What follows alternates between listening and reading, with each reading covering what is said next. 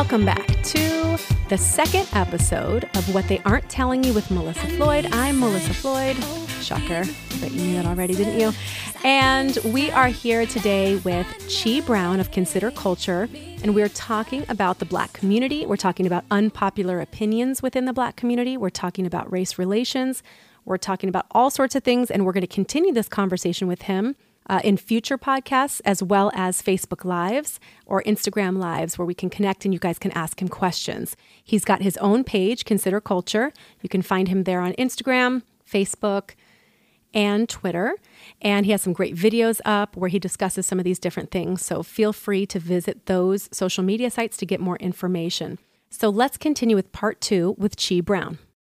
I'd like to know a little bit more about you and where you came from to come to some of the viewpoints that you have. I mean, obviously, we've just scratched the surface on some of these viewpoints and your thoughts on them. And you're so awesome about how you share things and the way that you do. And I think a lot of people might be surprised to hear members in the Black community who are saying things that are not lining up with just what they're hearing on social media. And so it's almost like people are surprised by that. No, there's diversity obviously within the Black community, just like there's diversity within any racial community. Like you cannot assume everybody Black is going to think the same way. And you had mentioned this about the collective versus the individual, which I want to get into that a little more also. But before that, I want people to know a little bit more about where you came from, what kind of got you to this place, how you grew up, the kind of environments you grew up in, and how that might have shaped your belief system as it relates to race.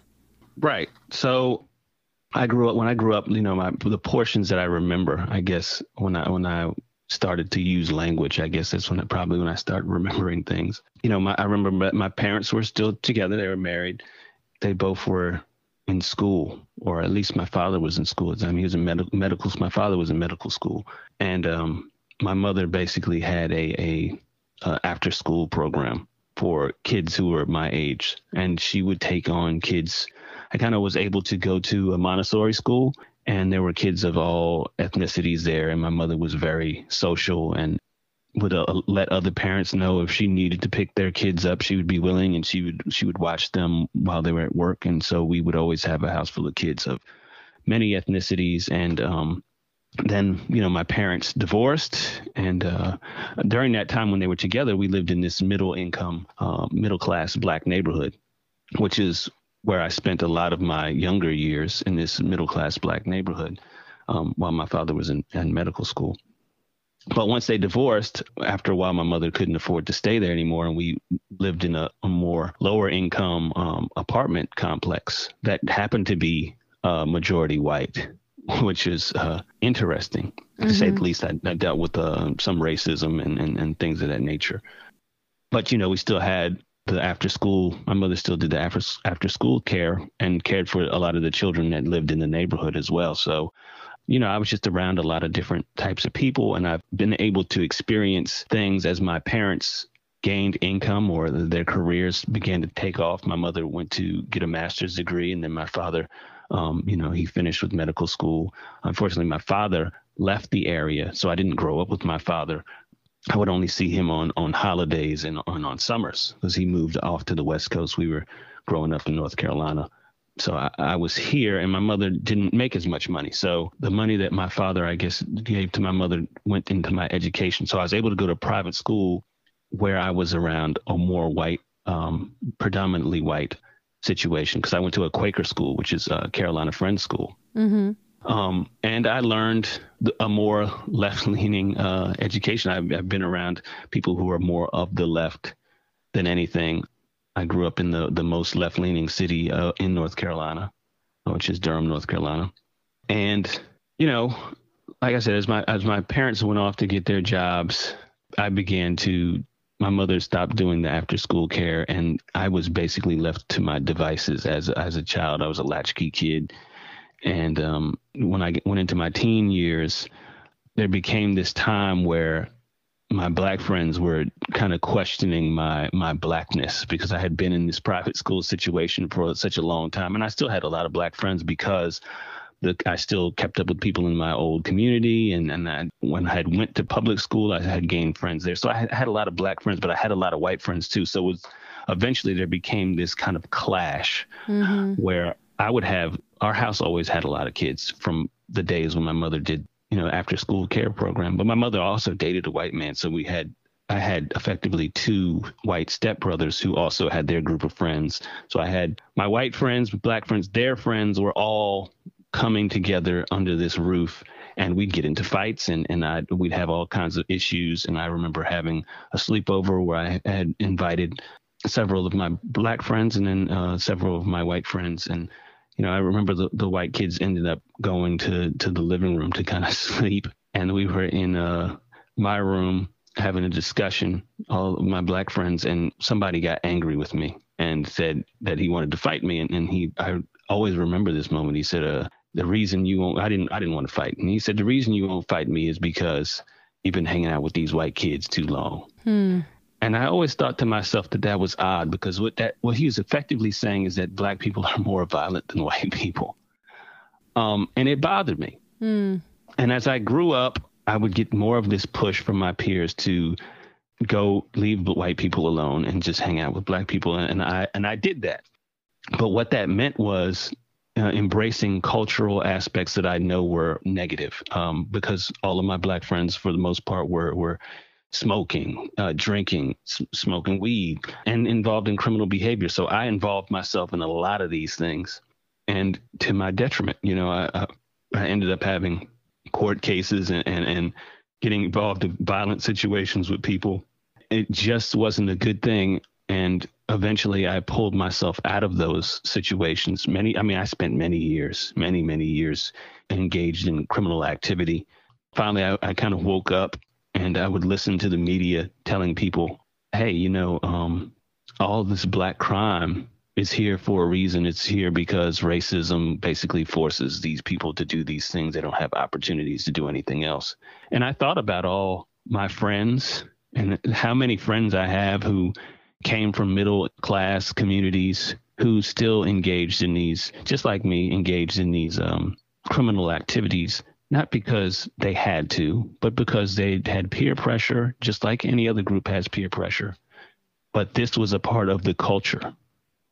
And because it was part of the culture, I had a friend that told me that he wanted to be a rapper. And he said that, I didn't think I could become a rapper unless I was involved in some kind of amount of crime. I had to have gone to jail at least once. Wow. This was basically, the rites of passage. He had to go through this to be more official. To be taken seriously. Yeah. Right. And I think that there's a lot of that. When you hear people talking white, you'll hear a lot of black people talking about they used to be accused of talking white in school or acting white. And those things are put downs, by your peers. And they're essentially pushing you towards a different culture that is not going to be beneficial in life.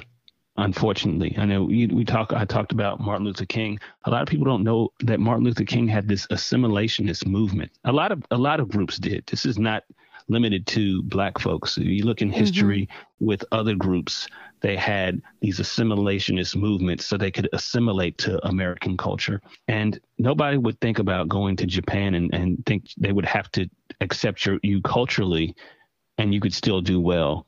Maintaining 100% American culture in Japan, that's not going to happen. When in Rome, you have to do what the Romans do. And unfortunately for a lot of black people, they feel like I need to create a black culture, or I need to be a part of a black culture that I can't let go of. There's no way I'm assimilating. They have to accept me for who I am. So I should be able to, wear long dreads, even though they have hair length policies to work. There's all these things that people want to do.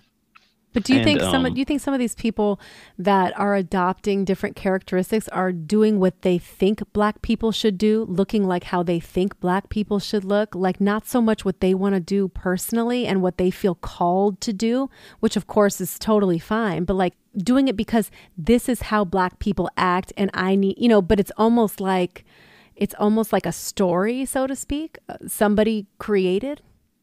Absolutely. I mean, you listen to any black comedian who gets on stage and they will say, this is black people do this, black people do that. there is this whole idea within the Black community of what Black people are supposed to be doing, what they're supposed to think about certain ideas. Then you hear people saying, well, we're not a monolithic group, which we are not. Mm-hmm. But to hear some people tell it, they want us to be a monolithic group. And, I think some of it stems from this idea, dating back to way back, James Brown, Black Pride, this idea of unity and being the togetherness, strength in numbers. I think, in some point we thought that there was a need to have more of a monolithic idea about ourselves. But people are human beings. You can't force them into these boxes. You have to allow people to be free to do. That's what freedom is about, to allow people to do what they want. And I just think that there are a lot of voices. Mm-hmm. And this isn't just Black people, because Sure. when I was in private school, white kids were like, you need to be listening to NWA. You need to be doing this. You're Black. Why aren't you listening to these things? I just think in my life, there was a constant push for me to be a certain way. And I certainly see it for other people.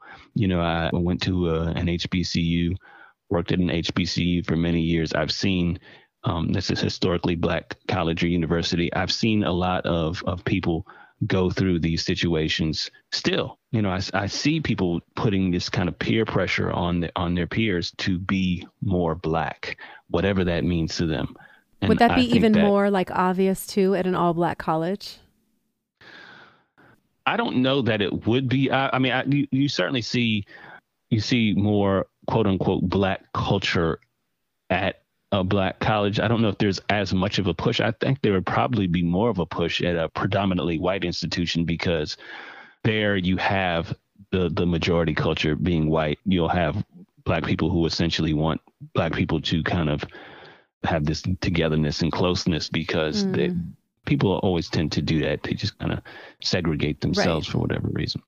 So when you were a teen and you felt that pressure, you had told me you basically were at that place where you were told to choose a side, or you knew you kind of had to choose a side, and you chose your Black friends and that part of you. And then you kind of got involved in the type of activities your Black friends were doing to be considered Black enough and to be considered like you were like legit, like essentially at that point, which is, I think a lot of people have felt that, especially people that are of mixed race and feel pulled between both sides. And it's like on one side, you're not accepted over here because you're not white enough, let's say, and over here, you're not Black enough. And there's that whole level of identity crisis that kind of goes on, especially through those teen and young adult years of like, who am I? And do I need to be part of a group or a collective? Like, what if I don't listen to NWA? And what if I actually like, some Seattle grunge rock or something? Like, does that make me less Black? Does that make me not accepted? After you kind of got involved in some of the not so great stuff that was to your detriment, like you said, what made you come out of that? What made you kind of get to a new place? And did you come to a new term as far as your identity? Did you come to a new place of going, you know what, I am who I am, regardless, I don't need to please anybody to be taken seriously? How did you feel? Yeah, I think at the time, the main thing that kind of took me out of that is getting shot at.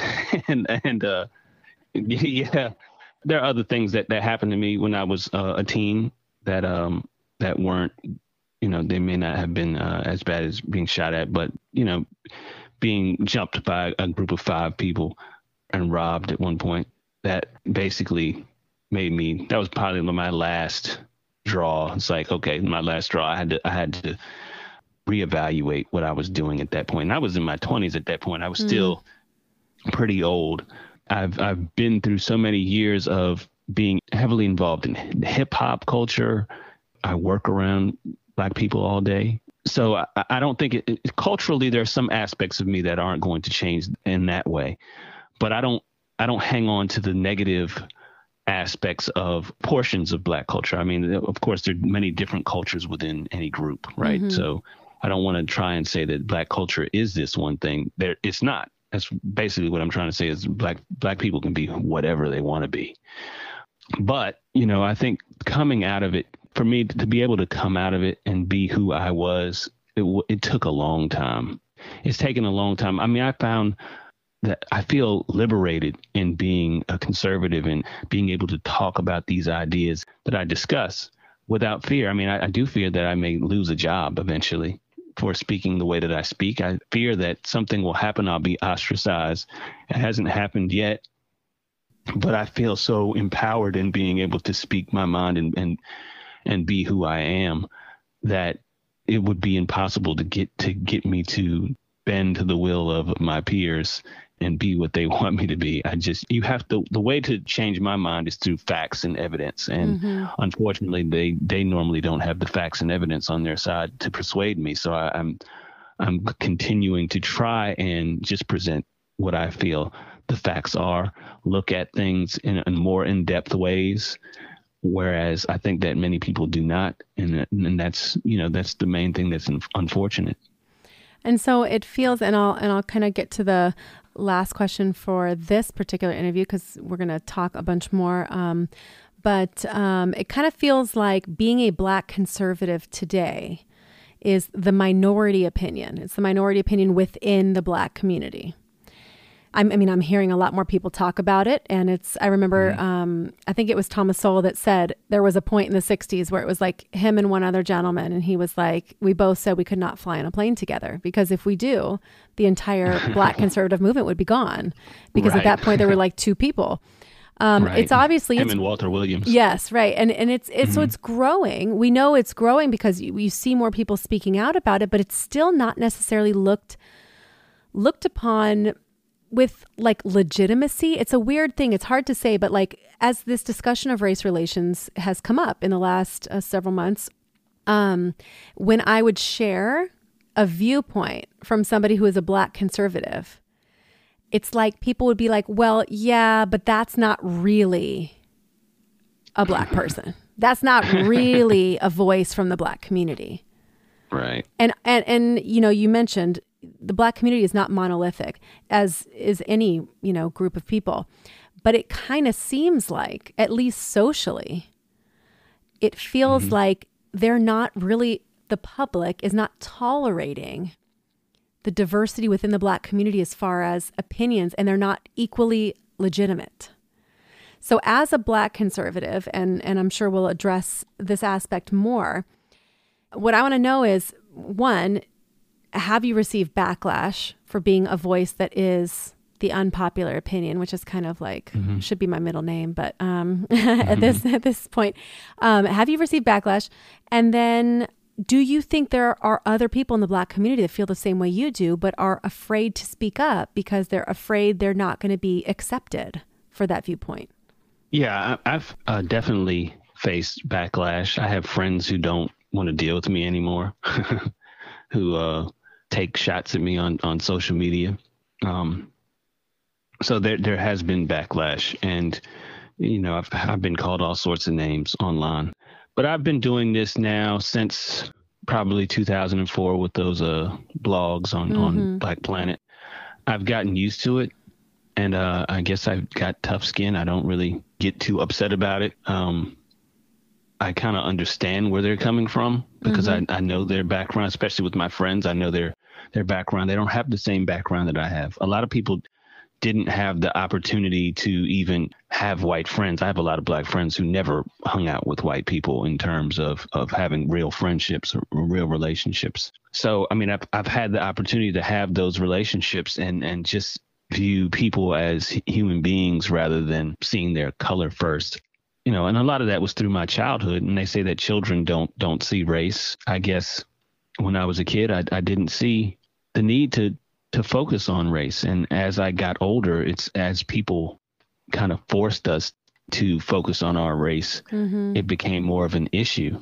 But, I think the other thing is that a lot of these people that I grew up with, their parents taught them these ideas. They were taught these ideas from early on. Their parents were involved in, I have friends whose parents were involved in Black Panthers and were, civil rights movement people. And my mother was involved in some civil rights, but, my mother, I didn't say this earlier, but my mother was Puerto Rican. I didn't really grow up in a house being raised by a Black parent.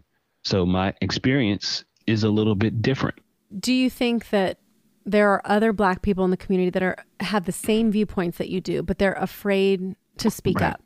Right. Yeah, absolutely. I think there absolutely are. I mean, what has been happening, I think, in the Trump era, I think we're seeing a lot of these opinions start to bubble up. You know, you're seeing more people who feel comfortable speaking out with, you know, the walk away movement is certainly one where I've seen a lot of Black people who are, you know, the hashtag walk away. They're posting their walk away stories and how they've started to learn about things like the ideas that are being presented by like Prager University and you know, Candace Owens, a lot of the big name YouTubers, Brandon Tatum, who is the gentleman where you found me. I was on his discussion. So there's a lot of people out there who are discussing these things now. And when I first started my YouTube channel, I had another YouTube channel. It was called the For Change Movement. And basically, I was discussing these ideas then when I was still a Democrat, but I was still talking about race the same way. And I could remember there were probably only 4 or 5 channels who would speak the way I was speaking. There's, you know, 4 or 5 people on there speaking the way that I do. And it was very much, we were like looked at like we were aliens. But now you can get on YouTube and there's I don't know how many people who talk like me. There's certainly there are dozens, I would say, maybe more than that. And just seeing so many people who are engaged in political discussions now is just, it's an amazing turn of events. I think there are going to be more Black conservatives that you see because people see that this stuff is nonsense. I mean, the things that are going on today in America are going to be hard to tolerate.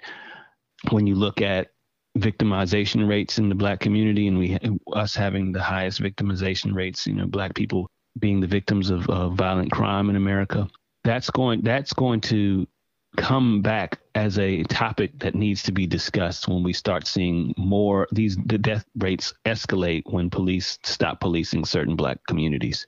And I think that will wake some people up. That's what I was saying. Maybe this era that we're in, this time that we're in now, may be necessary for people to kind of wake up out of this. They say they're woke, but it seems like they're kind of asleep and need to be actually awakened, because every time, and there was just a new study that came out just a couple of days ago, and it by Roland Fryer Jr., who is a Harvard economist, a Black Harvard economist, and he basically said that every time we have this huge news swirl around a police shooting of a Black person or a police killing of a Black person, the months following that, I think he documented, I think it was 48 months, if I remember correctly. I can't remember exactly because I just read it. But basically, he said about 180 Black lives are taken by other Black people in Black communities because police pull back. The police stop policing in communities. Like Ferguson was the first one. You heard of probably something called the Ferguson effect, where the police kind of relaxed what they were doing because people were protesting police. And then you get more Black death. And this whole idea that Black lives matter and they're not paying attention to this fact shows me that it's really not about the Black lives. It's about, like I said earlier, preserving that narrative. The unfortunate fallout of preserving the narrative is going to be that more Blacks will be losing their lives. I mean, will it really matter? Will it wake people up? I hope it does. But, you know, the problem is that the most outspoken Black voices are those voices who are the elites, Black elites, like the Oprahs, the Jay-Z's, Colin Kaepernicks. These people live in communities where they don't have issues. They don't have problems.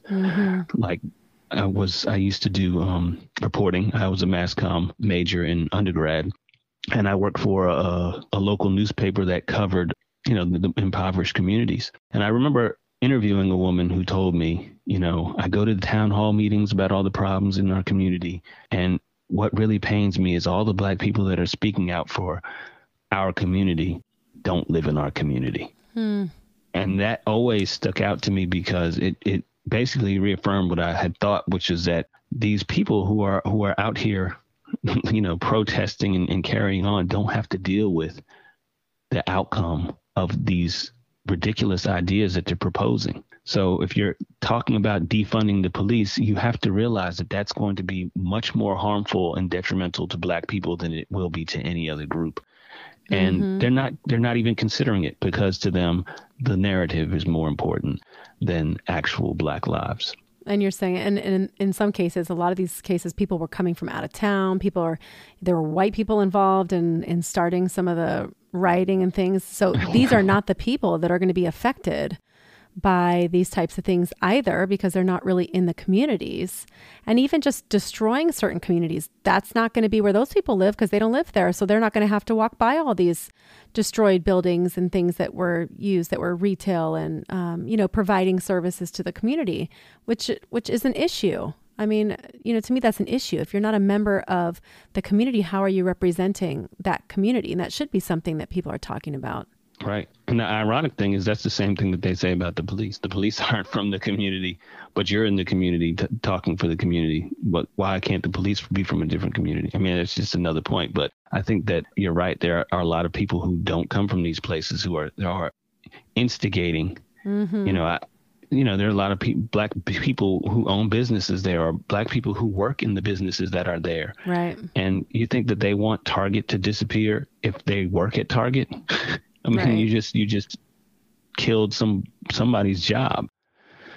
So there's just so many bad ideas, I think, that are coming from these people who are just reacting poorly to what they see as racism, but there's no evidence of racism.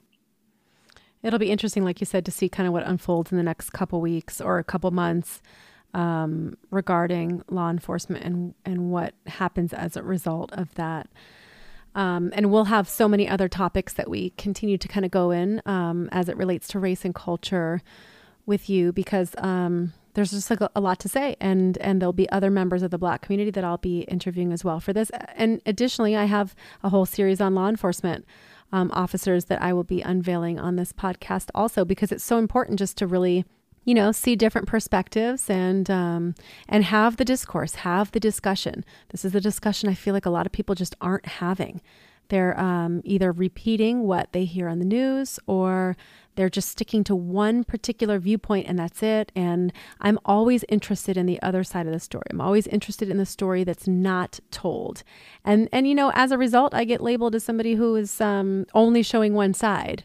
But I feel like the other side is all you hear anyway. So I don't need to also give you that side. That's already available to everybody. So I'm trying to really give the other side of the story. And I enjoy your viewpoint, Chi, a lot. And we'll get into some other things as well. And let people know where they can find you on social media. They can follow you, watch your videos, etc. Let them know what your locations are for social media. Yeah, so I'm on YouTube, Facebook, and Twitter under Consider Culture, all one word, Consider Culture, at Consider Culture. And then I'm on Instagram at Consider_Culture. Yeah, and I encourage you guys to check him out. He has content, discussion, and go visit his pages. And we're going to do some Facebook Lives, like I mentioned, so that'll be great. Everybody get a chance to see you, and we'll continue to discuss maybe some things that are like super current at that point. And we'll talk about them, or maybe we'll talk about an event that happened 30 years ago and kind of dissect it a little bit and sort of see how people responded. And it's so important to kind of look at both past and present so that we can kind of have an idea of best ways to go in the future.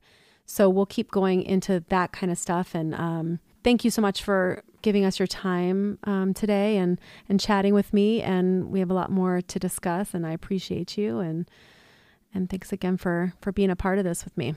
And thank you for having me. I really appreciate it. Good. I will chat with you later. Make sure you guys check him out at Consider Culture. And I invite everybody to kind of take some of these topics and discuss them with friends, with family, with, friends that are of different races. Have the discussion. What do people think about this? We can't all be quiet on this issue. We can't be all afraid of saying something that's, going to be taken the wrong way. It's important to have the discourse. So if you like something that you heard today that really made you think, then bring it up and have this discussion with those that you care about, so that we can all kind of, be critical thinkers, expand our mind and find real ways to kind of build the community between races, not just separately, because I think that's kind of the only way we're going to get out of this in the future is really coming together. So thanks again, Chi Brown from Consider Culture. And we will be with you guys on a next episode of What They Aren't Telling You with Melissa Floyd.